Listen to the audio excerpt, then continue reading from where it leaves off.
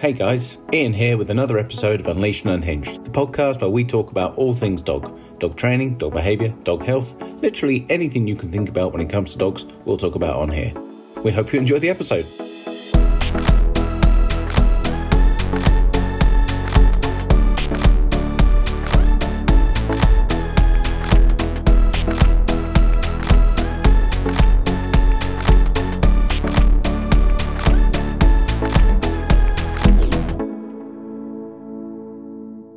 Hello everyone, and thank you very much for listening in.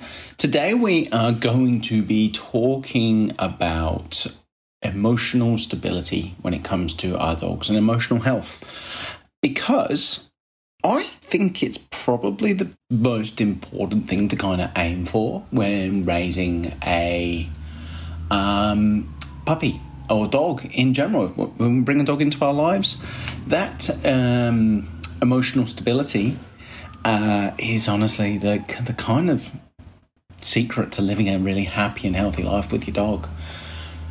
We don't get many phone calls asking people to help us with dogs that are emotionally stable. Like, period. They're the easy ones. They're the ones that people just find really easy to live with. We always get phone calls for dogs that are coming from a place of emotional instability. That's where a lot of the unwanted behaviours like explosive behaviours like aggression and reactivity and resource guarding and all of the things that we don't want a lot of the time are coming from that place of emotional instability. Unwanted behaviours, maybe things like a little bit of cheekiness from the dog or anything like that.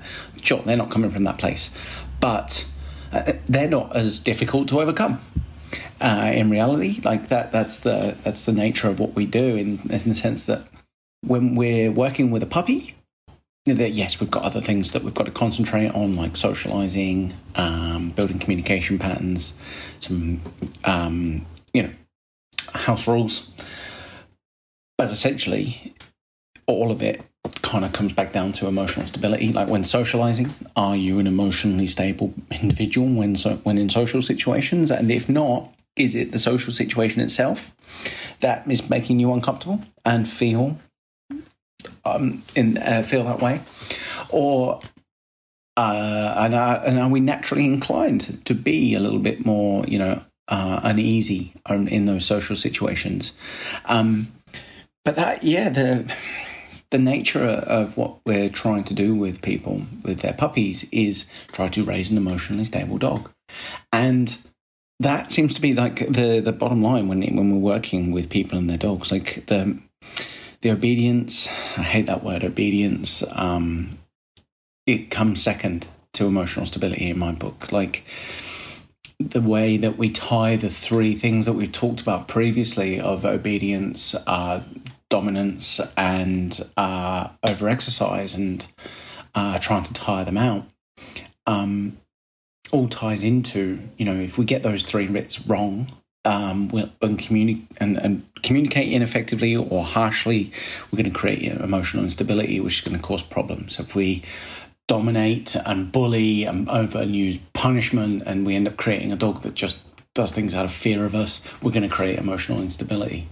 If we over-exercise and we constantly keep the dog going, and we put them through nothing but adrenal fatigue, we're going to see emotional instability. And that's what I mean. Like those things seem to crop up over and over again in the dogs we work with in the city life, urban life of the way we live with our dogs.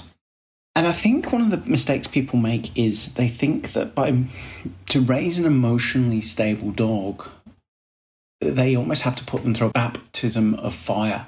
So they are trying to harden the dog by putting it through tough events. And that just doesn't add up to me, And there is a big reason, and I'm building to it. But like, instead of just asking the dog to absolutely endure something and then hope it comes out okay at the other end, what we're trying to get people to do is introduce stress, but without putting them over threshold. So yeah, like stress is going to happen to your dog, but when you notice that your dog is displaying signs of stress, go, yeah, okay, mate, you can leave that. You don't have to just suffer that fall. You can turn the other cheek and walk away. The reason for that is that's a coping skill. And it's one of the fundamental things that we're trying to teach our dogs is coping skills to stress. Yeah, look, that's stressful. And you can leave, right? Something that my parents worked their ass off to try to get me to do was turn the other cheek and walk away. And I was crap at it for so long. But it's so important as to behave in a socially acceptable way, because nobody actually likes being around instability. It's hard, and that's why we get the phone calls, because we're like, I'm living with an unstable dog, or it's just not an easy thing to do, and it's challenging. And if we can actually just help the dog, introduce the dog to stress, but not to the point where it pushes them over threshold, and let them rest and recover in between that and the next time you have a stressful event, you'll find a really emotionally stable dog. And that sounds really easy, and it's not. It's the reality, but that is the goal. And we're going to fuck it up. We're going to have days where we put too much stress on the dog. But we shouldn't be trying to. And this is a couple of things, like a couple of really important things when it comes to dog training in general and how much stress we put them through. Because we'll always get the pushback from people going, well, stress happens, they've got to learn how to deal with it. Yeah, absolutely right. You cannot avoid stress. It's going to happen to the dog. But the big difference is you don't need to deliberately put them in stressful situations to the point where they display like really overt, obvious, loud, explosive stress signals. That's saying that you've stressed them out too much, not that you've just simply introduced them to stress. There's a difference, right? You've put the dog over threshold, and doing that isn't going to increase their resilience. If you're just asking the dog to tolerate it, you're decreasing resilience, because you're just fucking forging this hard-edged dog. And it's sure, if you make him go through that baptism of fire, you probably find it's going to go one of two ways. Some dogs will just, they'll go, oh, fine, I give up. But that's a horrible life, trying to get your dog to just give up over things. Like, who wants that? And the other end of the spectrum is that they become really hard-edged themselves. That's their coping skill. They become rough and abrasive and go on the front foot. And that's obviously not social behaviour. And no, it's not your dog being tough. It's your dog having learned that it has to survive that way, which again is a shit life. So we're not aiming for that. But the big thing for me is the notion of consent, right? Because I as an individual myself, right, I can say that I put myself through testing times to build my resilience.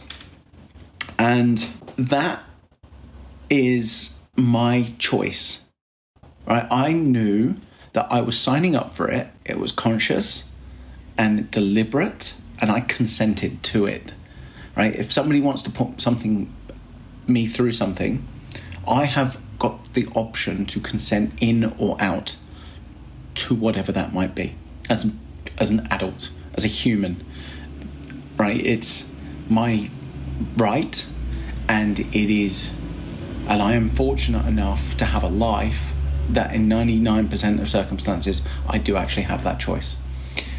And I can't tell you which way I'm going to choose every time, but that's life, isn't it? But the thing is, when it comes to our dogs, they're at our mercy.